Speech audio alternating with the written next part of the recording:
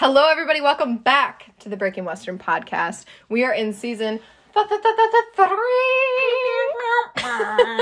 marketing and media within the Western industry. We have brought on some really amazing guests, and today is no exception. Abby, who are we talking to? Well, today, well, we have Hunter Old Elk on the line. We met Hunter a few months back at the Saddle Tramp wedding of the century, out in Wyoming, and we were so inspired by her. Yeah. It was one of those times where you meet someone and you walk away, and we looked at each other and we're just like, what? Yeah. Who is this goddess walking upon the earth? She's light. Amazing. She is amazing. Yeah. So Hunter is the curator at the Plains Indian Museum, and she's a member of the Crow and Yakama nations, and truly a real force for good in this world. So we are so excited to bring her on today to have some kind of sticky conversations, but conversations that need to be had nonetheless. So without further ado, Hunter, how are ya?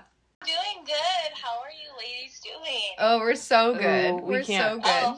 We wish you were here. We do. I know. I wish I was in Iowa. Okay, well, let's not get carried Nobody away. said no one ever. Let's. I wish we were together. How's Yes. that? Yeah. Mm. Sharing space and, Yes. it's good to acknowledge that we have the opportunity to share space Mm. digitally, and to acknowledge the indigenous roots that we occupy in our individual places. And so I'm coming to you from Wyoming, Cody, Wyoming, traditional homelands of the Shoshone and Crow people. And so acknowledging ancestral roots very much is a huge part of our contemporary story. Yeah, and we're here, I guess we've never said specifically where we are in Iowa, but we're in eastern Iowa, the Quad Cities area, which is the ancestral lands of the Meskwaki and the Sauk primarily, but also we have the Iowa, some Omaha, and a lot of other groups who would move through the region. So thank you for doing that. I love that you know that.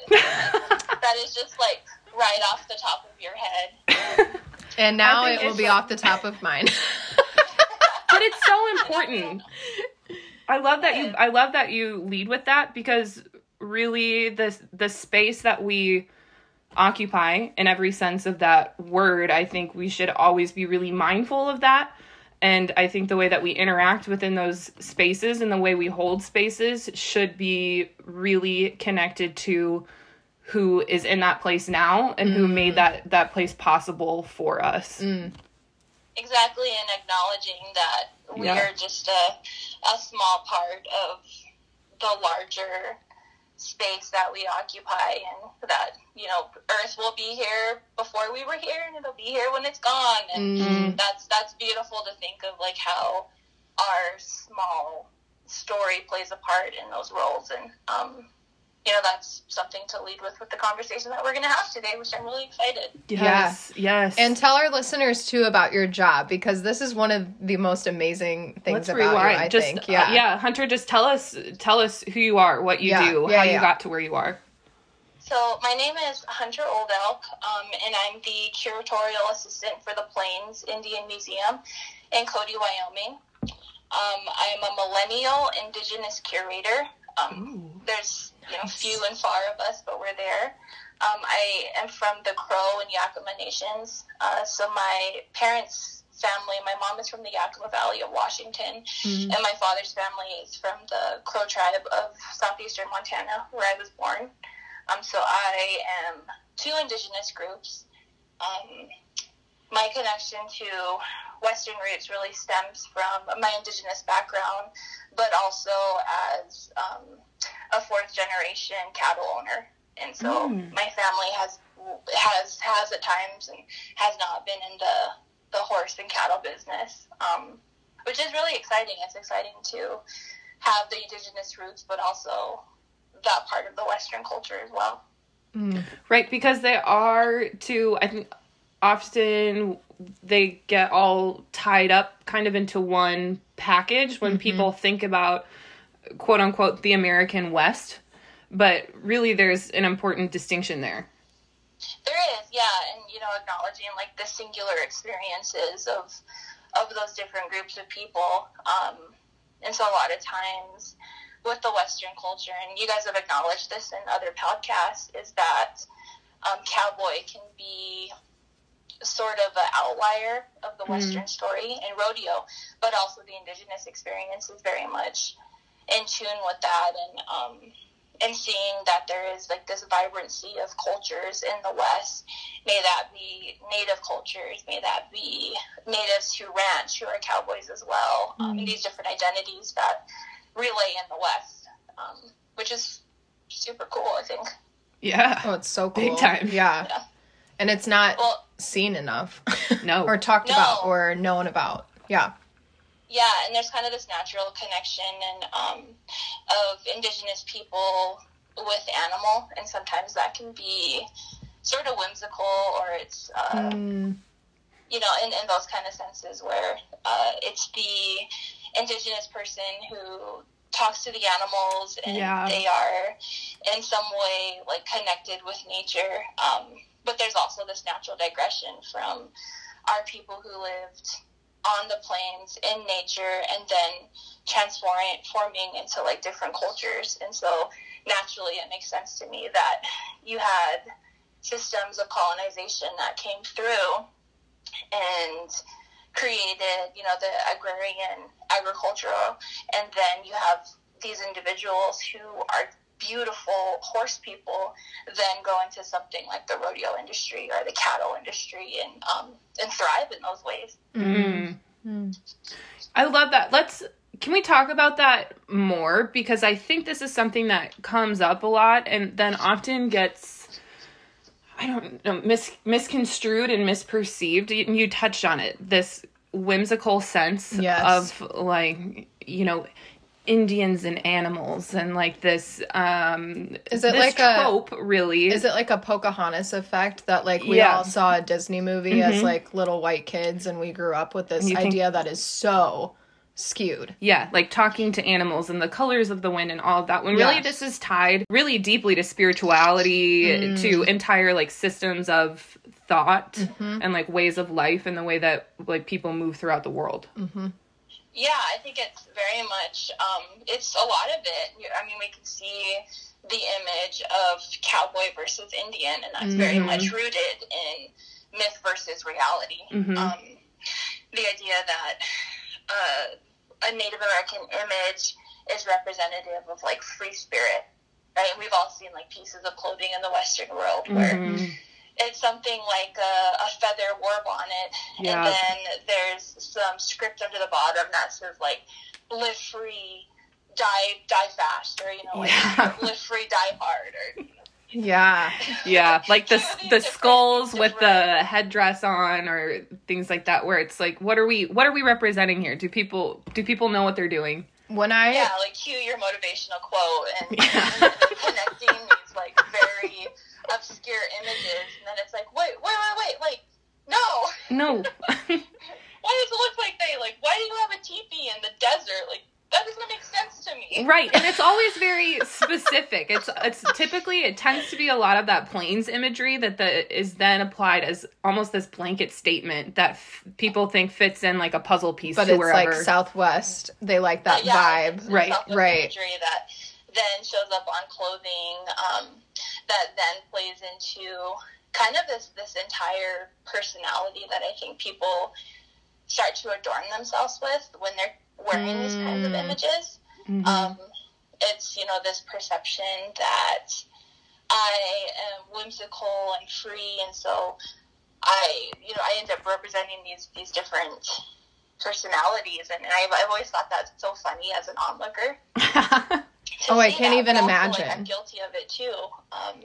And so, the baseline of the conversation is representation. And so I'll kind of tell you a little bit of story about how my consciousness has very much changed in terms of being mindful about which brands I choose to wear and what imagery I choose to adorn myself with, because and I see this with brands, and I'm kind of jumping around a little bit, which we can edit around.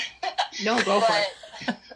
Something I see with, not being represented in the larger media or being represented in something like trope and stereotype. So we can thank spaghetti westerns, right? Like the Clint Eastwoods and the John Waynes of our childhood, to then looking at how those toxic images, although they're entertaining and fun, make this perception that like Indians are wild savagery, and that is something that brands really stick to because it's this carefree notion, not thinking about like the ramifications of representation. And so as a consumer, I've purchased items that had like Thunderbirds from Wrangler or dream catchers from Cowgirl Tough, and thinking I'm being represented in these clothing, but they're cartoons, right? That's character. Wow. And I'm seeing myself in character, and I never connected that until I was older, because it was for the first time I thought I saw myself reflected in these. And you can see how representation is a huge responsibility of brands. That's heavy to think about. When you were a child, you see it as one way, and when you're an adult, you see the truth of it and what's actually happening.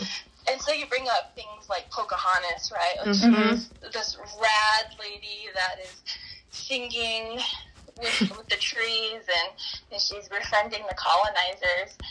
And then you stop and think, and that's your representation as, a young girl who's seeing this beautiful brown woman on a cartoon, and then growing old and thinking like, wait, no, she was a child. Yeah.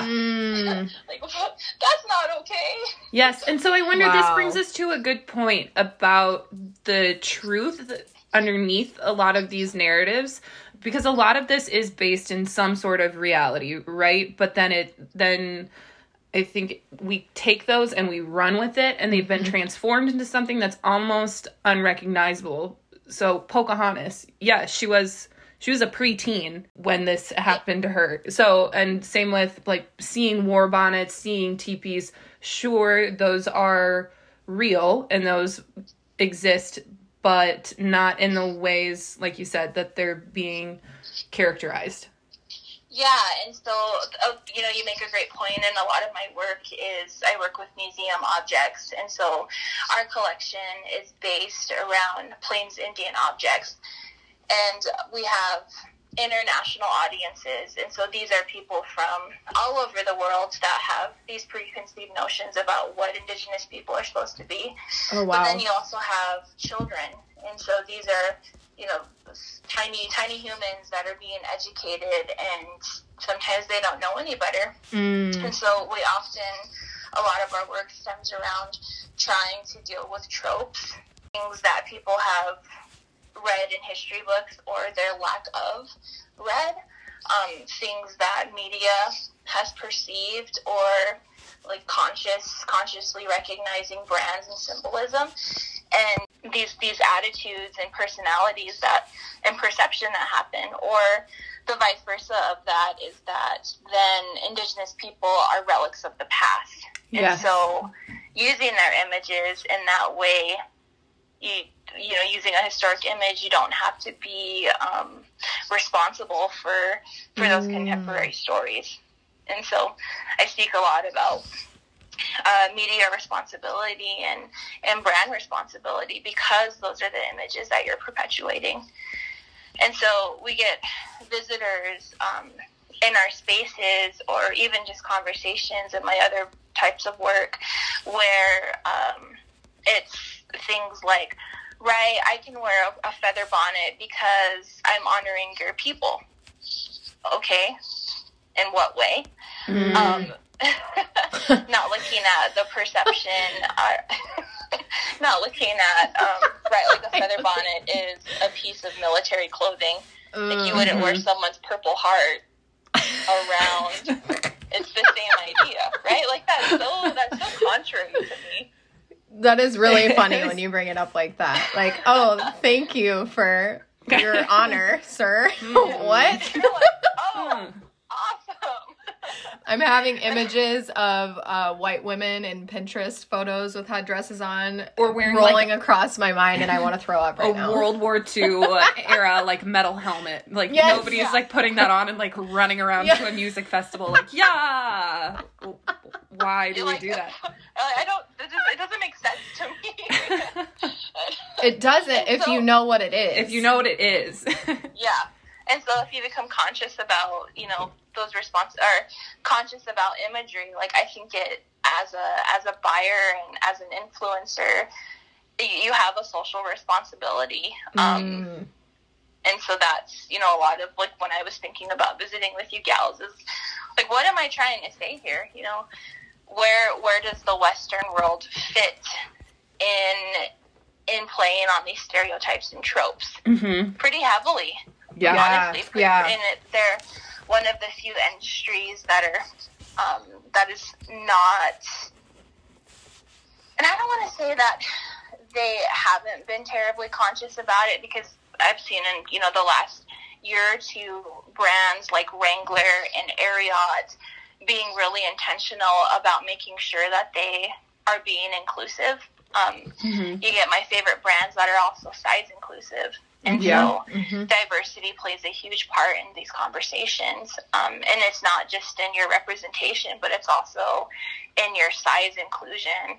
It's also in the attitudes and personalities that the people of your clothing wear.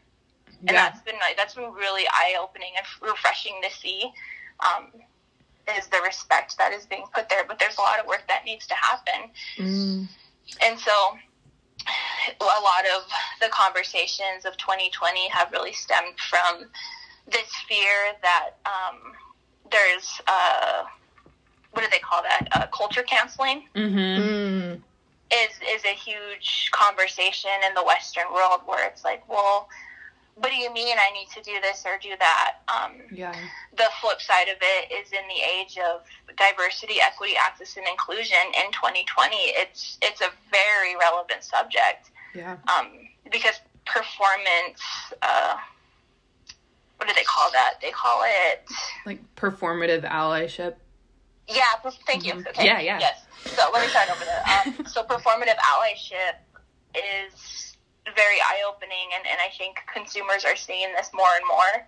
Wow. Where it's like, okay, so as a person of color, I'm looking at your brand as a leader of influence, and if I'm not seeing myself, there's something wrong there.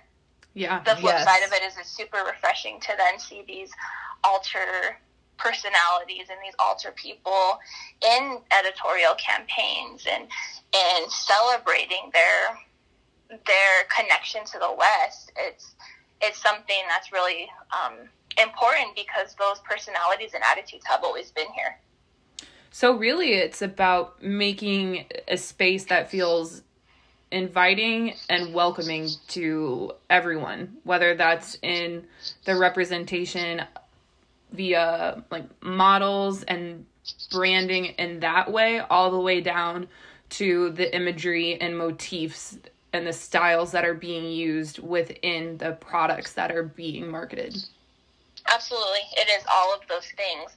And I almost think, as someone who is an onlooker, is that there has to be some, it's marketable as hell, right? Like let's if we're going to talk about anything, first and foremost, to promote change, there is ethical change, but then there is also revenue responsibility, or, revenue is a huge part of that. And if you've now opened up a market for all of these people that have been onlookers who are consumers, and then finally seeing themselves, like that is huge. That is huge for the industry.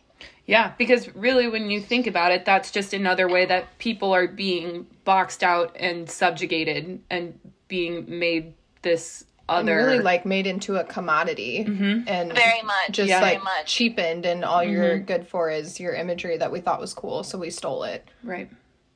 And that's something that I've always thought too when I was thinking about this idea of brand responsibility, is how commodified the Western world has become. Mm-hmm. Yes. And so we're in this area where fast fashion is very much a part of the Don't get me started. Influencer. It's very much a part of the social media, like, influencer attitude anymore, because it's, you know, like, how do I create the next incredible look from all of these incredible brands? And I'm getting all of these consumer pieces, and we almost lose the authenticity. And I know that can be kind of a buzzword. People tend to cringe when you say something like that, of small batch, like, handcrafted items. And I think that's where Indigenous people have really kind of bridged the gap between this fast fashion, because you get, like, the whole part of the influencer attitude, and the consumer is, like, the vintage market of these, like, one-of-a-kind pieces that people want to put their hands on.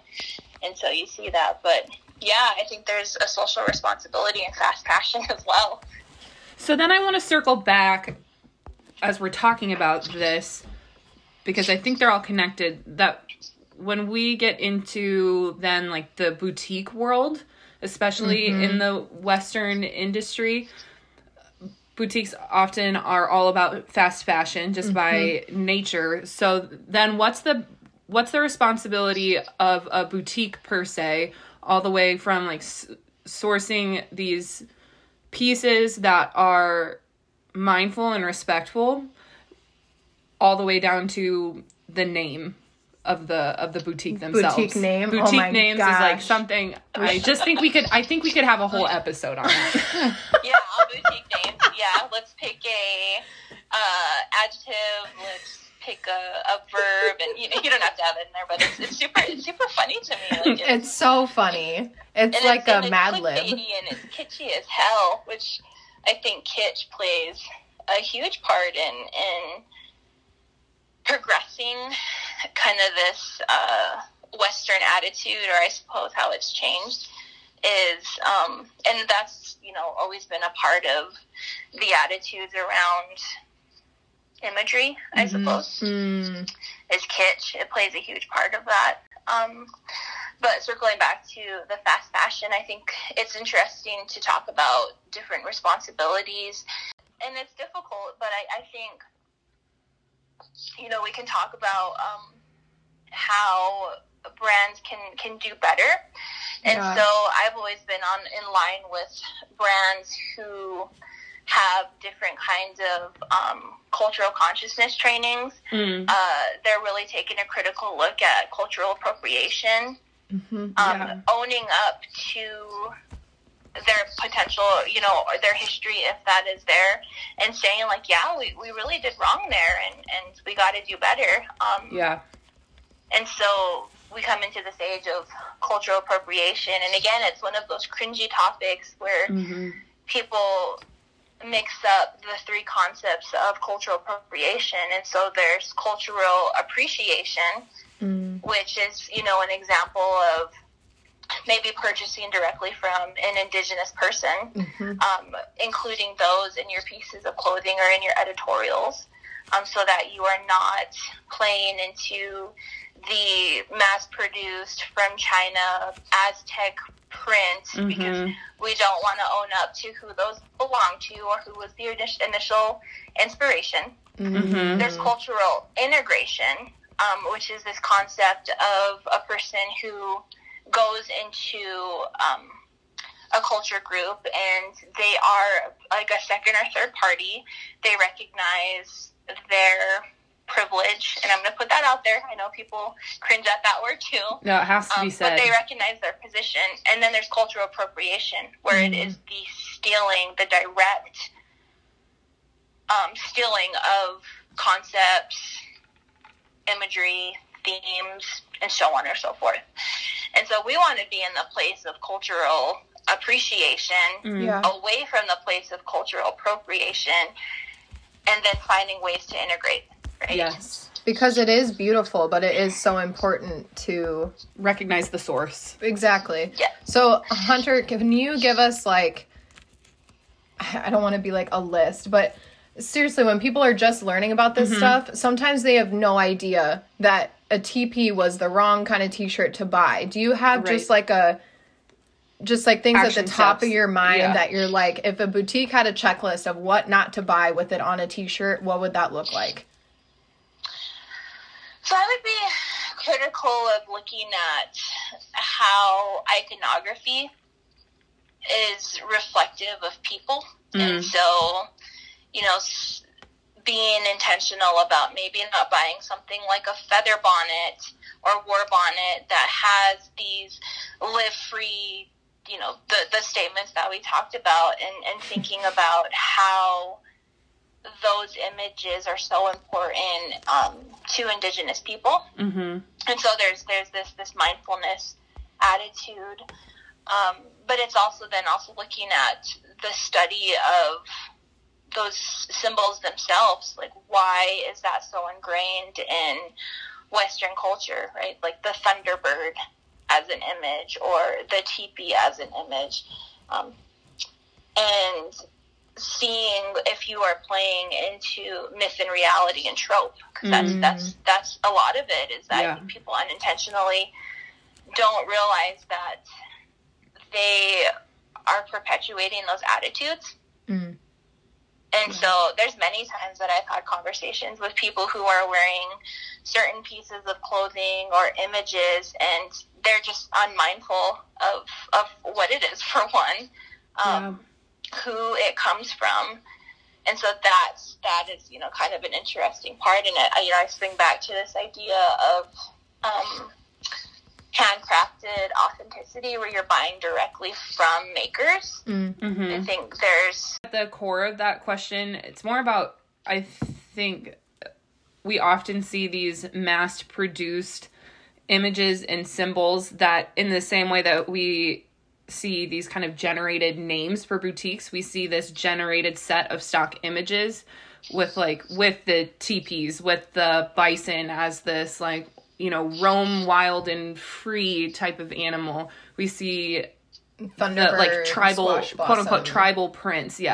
Squash blossoms. I think we could do a whole episode on that, because Hunter educated me a lot at the wedding on that. Squash, And confession to everyone here, I didn't put together the term war bonnet until right now tonight. Really? And now I'm rethinking some certain brands that I follow. And I've done the same thing many times before, and Abby can attest to this as far as sponsorship goes and et cetera, that there's a lot of problematic shit out there, and we're not talking about it. So there is, and I think, but there's almost a fear in wanting to bring up the problematic stuff, because again, like, I think depending on who holds autonomy to speak on those, it's, you know, you can be perceived in certain ways. And so right, you know, me as an Indigenous woman coming into this conversation and saying, like, the industry is problematic as hell, that might not hold the same pull as, you know, say someone who is not of color, but is also a part of the industry. And, you know, I think we're moving into a place where people really want to be intentional, and they want to do the right thing and having these hard conversations. But, you know, images of buffalo, war bonnets, and teepee sell. And that is the double-edged sword, right? Right. You can sell myth and reality in those ways. But there's some power in purchasing directly from makers. Absolutely. But I think it also stays away from brands cheapening themselves with the commodifying over and over again. I love that. And I think the conversation has to start somewhere. And I would love if today sparks something in everyone who's listening to at least take a moment of pause. And to consider, and it's totally okay to own up to mistakes we've made in the past. Hunter, I think you made a great point that this is a confusing or sometimes stressful time, in that we're living in this moment of people begging each other to be aware and to take action and to stand up for each other, and to really just defend the basic human rights of every single person, regardless of the perceived color of their skin or their perceived like origin, nationality, what have you. And so, but then at the same time, we're also inside of this cancel culture where if you make a mistake, there's not a lot of grace there. And so I think when we're having this conversation today, I think the first step in healing comes from admitting our mistakes, because you can't own up to the past, and you can't apologize and begin to make amends unless you recognize where you might have blundered before. Well, and you absolutely have to be kind to yourself. I think my critique of cancel culture is it doesn't acknowledge growth in any way. And that is a huge issue when we start talking about conversations on inclusion and representation.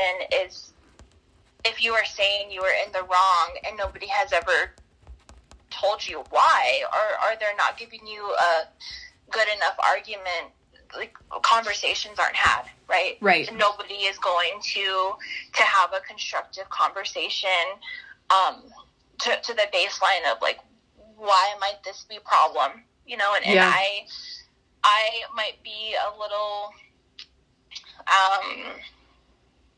I might be a little less conflicting. How am I trying to phrase that? Like controversial? Yeah, I might be a little less controversial in saying like, no, like you should be pissed off every time somebody does something wrong, because you don't get anywhere. You do not get anywhere. We don't sit down and have these fundamental conversations about beliefs if we're not creating space for healing. And that is very much a big part of, and I think that's something that gets lost in industries that are consumer industries that commodify over and over again. Because I go back to the statement, those images sell, right? Yeah. Well, and that brings up a beautiful point, too, is that the moment that we're in can either be seen as a moment of conflict or an opportunity for healing and for growth. And it all depends on how we choose to approach it. I completely agree. So then, Hunter, my question for you then is, say there's a boutique owner listening right now who's maybe realizing that something they've been doing is problematic. Where would you recommend they go from here? Like, what's step one in moving forward in a better direction? So, like, the baseline, I mean, it's hard to ask people to self-reflect, like, in any way, and then to own up to any kind of maybe troublesome behavior or accidents that you have in the past. But I think moving forward, it's setting an intention that you want to do better, that you want to represent Indigenous brands who are creating these content, that they are the creators and the makers, and giving space for them. I mean, I think it way strengthens a boutique or a shop owner's I think it strengthens a shop owner's market. I think it strengthens the integrity of shop owners. Yeah.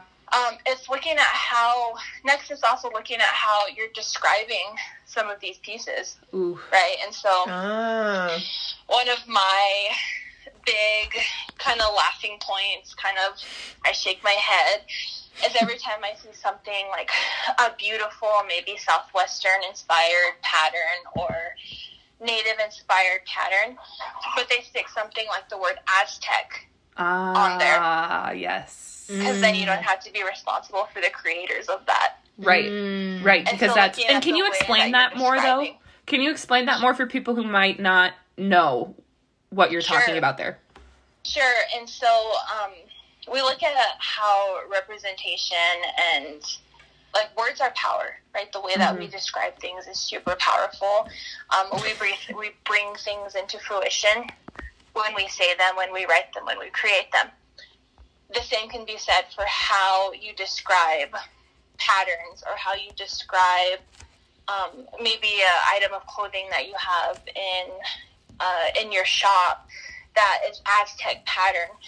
They use the word Aztec pattern because they don't have to give credit to indigenous persons that might have created that or who inspired those pieces. And so using something like the Aztec people who their ancestors are in Mexico, like there's no social responsibility to them. Because Aztec is a historical... Yeah, because Aztec is a historical description.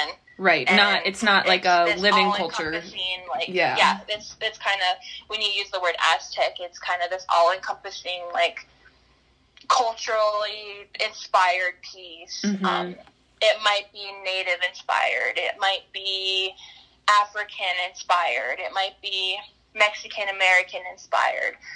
But Aztec is just this clumped in piece for every pattern that might be geometric. Wow. Never thought about that. So really, it's about being critical and being mindful and intentional. I love that. Sorry, that just got really scary. Something came out from deep inside me. Say we're gonna spill the tea. I mean, I suppose we might as well do it all for Native girl. Americans. Girl, I didn't even bring paper towels to wipe it up. We're gonna spill it and we're gonna leave it. We're gonna let the table get sticky. Sorry, that was weird. I got really passionate about that. It's okay. We apologize way too many times in our lives. Amen. Word. So then, too, I think we touched on something interesting, which is the responsibility of influencers in this entire narrative. Too. Yes. When it comes to brand partnerships, when it comes to certain products, influencers also carry a really important weight on their shoulders. Yeah. Oh my gosh, next to athletes in the Western world, influencers are next in, like, your marketing responsibility. And so we see a lot of the Western industry now relying on influencers who create editorials for them to create this content. At the same time, you're creating a brand. And so I look at people like Tracy Kelly of Little Bees or Breanne Beasley of Saddle Tramp Brand, who are influencers, and what they say and what they do is seen and it's interpreted. And they're consistently reflecting on if this is okay or not. Yes. And that's a place that we want to be, right? Yes. That is where we want to be. And so I look at influencers as also artists, and being able to support artists in the attitudes that they are creating, in the content that they are in the brands that they are representing as an extension of those brands, but it's also an extension of their brand. And so if you are representing companies that might be problemsome or they haven't done the work, it's kind of a reflection on you. Yeah. Wow. And that and me as a third party, like somebody seeing that, I recognize that, but not everybody does. That's so you have to do the work too to be intentional. Yeah, you need to do your research, right? Like, a product is representative of an entire system, of an entire business, and a group of individuals who think a certain way, who have certain beliefs, who operate in a really specific way in this world. And so you accepting that product, promoting that product in that brand, then promotes those beliefs. It does. Yeah, it's a reflection. And so, and I think this is the flip side of the cancel culture, is when people get into those sticky situations, they completely cut ties. And so, and that can be good and it could be bad. And so, just to think about that a little bit. Right, because again, that could be an opportunity to help each other grow. Yeah. It can be. Yeah. And I think that's, one of my big critiques of marketing on social media is that it can be a good place for dialogue, but it also can be a really, really bad place for dialogue. Ooh, yeah. People can sit back as, you know, someone on their phone and say, oh, this is problemsome. Oh, why did you do it this way? You're racist and you don't care about blah, blah, blah, blah, blah. But there's no dialogue happening back and forth where it's like, okay, now I have to defend myself because all of my followers have now seen somebody call me a racist. You know, I'm just using this as like as an example. But they've lost the opportunity to say like, hey, I didn't mean to do this. Right. Mm. And that can be really problemsome. And I think social media is also an awesome tool, but I think it can also be a bad tool. And so with my own personal pages, that's something I've always set the intention that I don't want to be a place where people argue. Mm-hmm. I don't want to be neutral on topics, but I want to present the facts. You know, things along the lines of, I love Western fashion, but I also love advocacy work.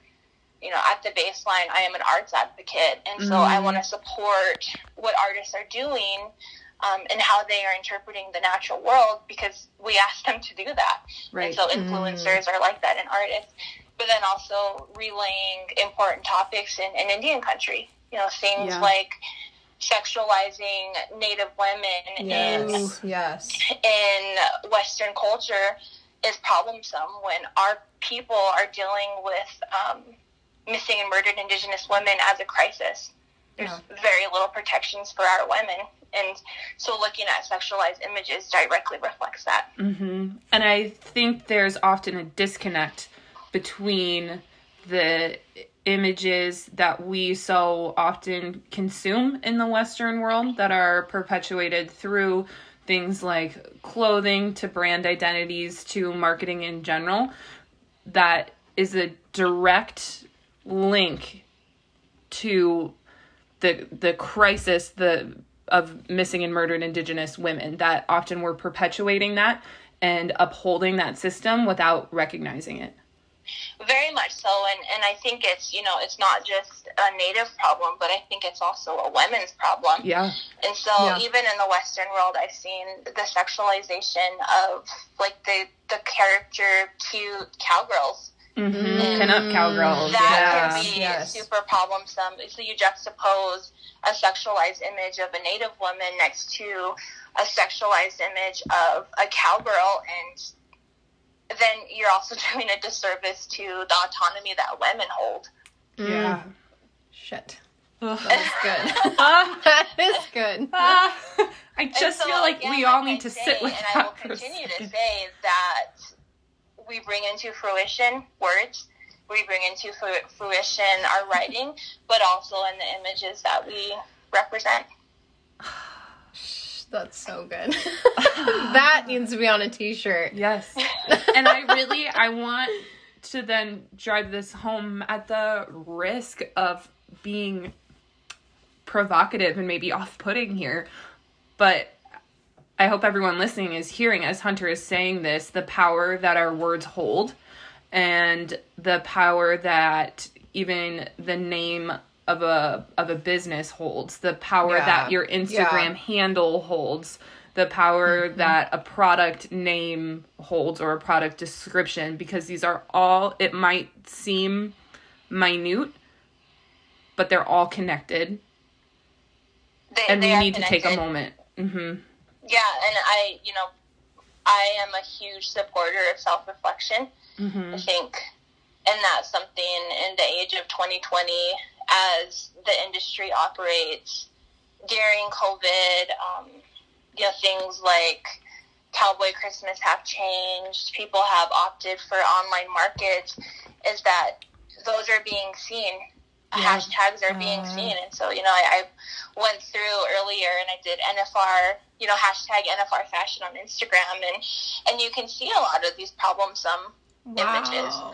And I'm not saying, and I will say that they're problemsome. I'm not saying that, okay, if you feel like you are being seen and you have autonomy by wearing something that might be problemsome, then okay, that's cool. I'm never gonna say, like, don't Maybe I will. I might tell you not to. Yeah, I might not tell you not to, but like, baseline is if it makes you feel beautiful, if it makes you feel good.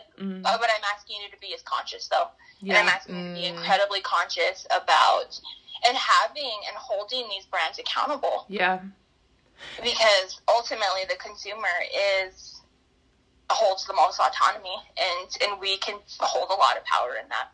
And that's the money validation to all of this troublesome stuff is that people are still paying. People are putting their money behind it because money talks, and where we put our money matters. So every time you spend $1, you're voicing your opinion. Right. You are very much, and that's super strong. But in anyways, now we also measure influence by likes. We measure influences by clicks, and so those also hold a lot of autonomy too. Wow. I love what you said before, too, Hunter, about supporting Native makers and Native-owned businesses and acknowledging that, because I think cancel culture also applies to our imagery and the clothing we're buying. Like you said, if it makes you feel beautiful, wear it, but maybe look for a different source. Because it is beautiful. It is beautiful. Definitely look for a different source, and also look at influencers who are being intentional. And so I can think of Shondina Lee, who is DNA, and she did a spread with Wrangler. I can think of Shayna Clifford, who is a part of Fashion Posse, and she's Oglala. Come on our podcast. I think she's one of the Sioux tribes. I know she's one of the Sioux tribes. She might be Oglala. And looking at who they are following, people like Faith Holion, who is also DNA, and she has a huge following. Sammy Jo Bird of Blackfeet Country, and these female influencers who, in their brand and in their everyday clothing, are doing it. They're doing the damn thing. Yeah. Freaking cool. And as a Native woman seeing and holding up other Native women, I want them to do well, and I want them to continue to put their power and their autonomy out there. Yes, and I'm even thinking of all of the amazing Indigenous-owned brands that they represent, like Be Yellowtail, amazing. So you get, that's clothing. You have hats with, I believe it's Thunder Voice hat company, incredible. Oh my gosh, their TikToks are so good. Yeah, there are so many amazing Indigenous-owned brands out there to support. And like a ton, the graphic tee, the dressing up the graphic tee has kind of been the big trend of the last couple of years, and different like streetwear brands like NTVS clothing. I love that. They use Native imagery, but it's from Native creators. Wow. It's super cool. OXDX, which also does streetwear brands, and I can tag later on as we post things, and I'll send you these different brands that we can include. Please. But these are Native owned, Native created, not Native inspired, but inspired Natives, and that hurt my heart. That was so because good. Then Hunter, you bring up another important point, is that often in the Western world, we focus on this romanticized yet really narrow period of time to represent Indigenous people kind of across the board. And that's like the 18th century plains. And that's all we look at. When really, we have an incredible, powerful, inspiring, creative, talented group of contemporary Indigenous people who are putting out bodies of work right now. Still. Right now. Right now. Like right now. That's totally true. And I think we kind of go into this idea that, okay, so you might not be Native or a person of color. Can I wear this? Absolutely. Like, I think there's this fear in when you're purchasing from these brands that, like, am I going to come off the wrong way? Like, am I appropriating? And it's like, hell no. Like, they created for you to wear that. Like, they want you to represent their brands. Right. The flip side of that is also talking about representation in rodeo. And, we can finish on this or we can go somewhere else. Aaron Sinigini, we've got Derek Begay, we've got Dustin Bird, we've got these different Native athletes who are in the multiple associations, and they're also representing too, and then looking at what they're doing. So I don't know. I think Native people are pretty kick-ass, but that. I feel like you're biased. Just kidding. Hunter, you might have gone too far there. Nope, just kidding. That's a big time agree right there. Yes. Okay. So here's the deal, everyone. We just got started on these topics. I'm like, I already know what episode 2 and 3 of this same conversation. Like, we have to have her back. We have to do more of this. This is so good. And I hope you're all ready, because Angela and I already started loose plans for a season that literally only focuses on these topics. Yep. To dive deeper into this, so that we're having a conversation as a group, and we're taking a moment to be kind to ourselves and to each other, and to take a moment of pause and to learn together. This isn't us like talking at each other, right. Or we're not canceling people. Like, you all suck, close your boutiques. My bitch. No, this is an opportunity that we all have to grow together. Yeah. And we really hope you'll stick along. Stick along. That's definitely the technical term. Stick with us. For, come along on the ride. I don't know what I'm saying. I got so passionate. I got all my caught heart's up. on fire. I can't even talk. Nonetheless, I think it's a great idea to, have a continued conversation and create a dialogue. Yes. That is super important, and this is where we can use the power of social media in creating these dialogues about these different hard topics. And I will talk to anybody. I won't argue with anybody. That's something I will not do. But I will absolutely talk to, and let's learn from each other, and let's hold the industry accountable. Yes. Because while November might be Native American Heritage Month, this is a conversation we need to be having all the time. Yes. Yeah. And, this is a conversation that more than just Indigenous representation, but, African American representation and Latino representation, and paying respect to those groups who, essentially were our first cowboys. Yeah. The people, the movers and the shakers of the West as well. Yes. And giving them space we do them a disservice if we're not. Damn. Oh my gosh. And that's modeling allyship. Hunter. This is why we were so excited. This is it. Everyone gets it. You get it now, everybody. Now you know. This is our friend Hunter, and she's amazing. She's pretty cool. I would say she's kick-ass. And I am biased. And we are fun, and we're not, we can be white and angry and have some hard conversations, but at the same time, we gotta laugh about things. She can. And then there's too many reasons to be miserable, and so let's choose not to. Yes.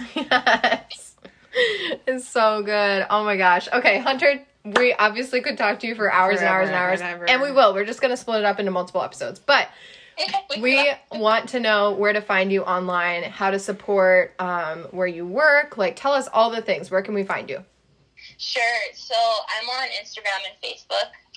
It's at Hunter Old Elk on Instagram and Facebook. And then I also run the social media sites for the Plains Indian Museum.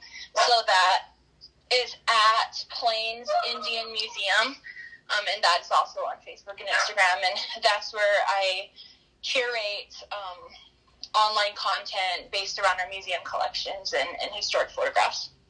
Wow. And y'all are going to want to check that out in a very real way. Hunter has a gift, and she does this so well. So if you're looking to learn, this is a really great space.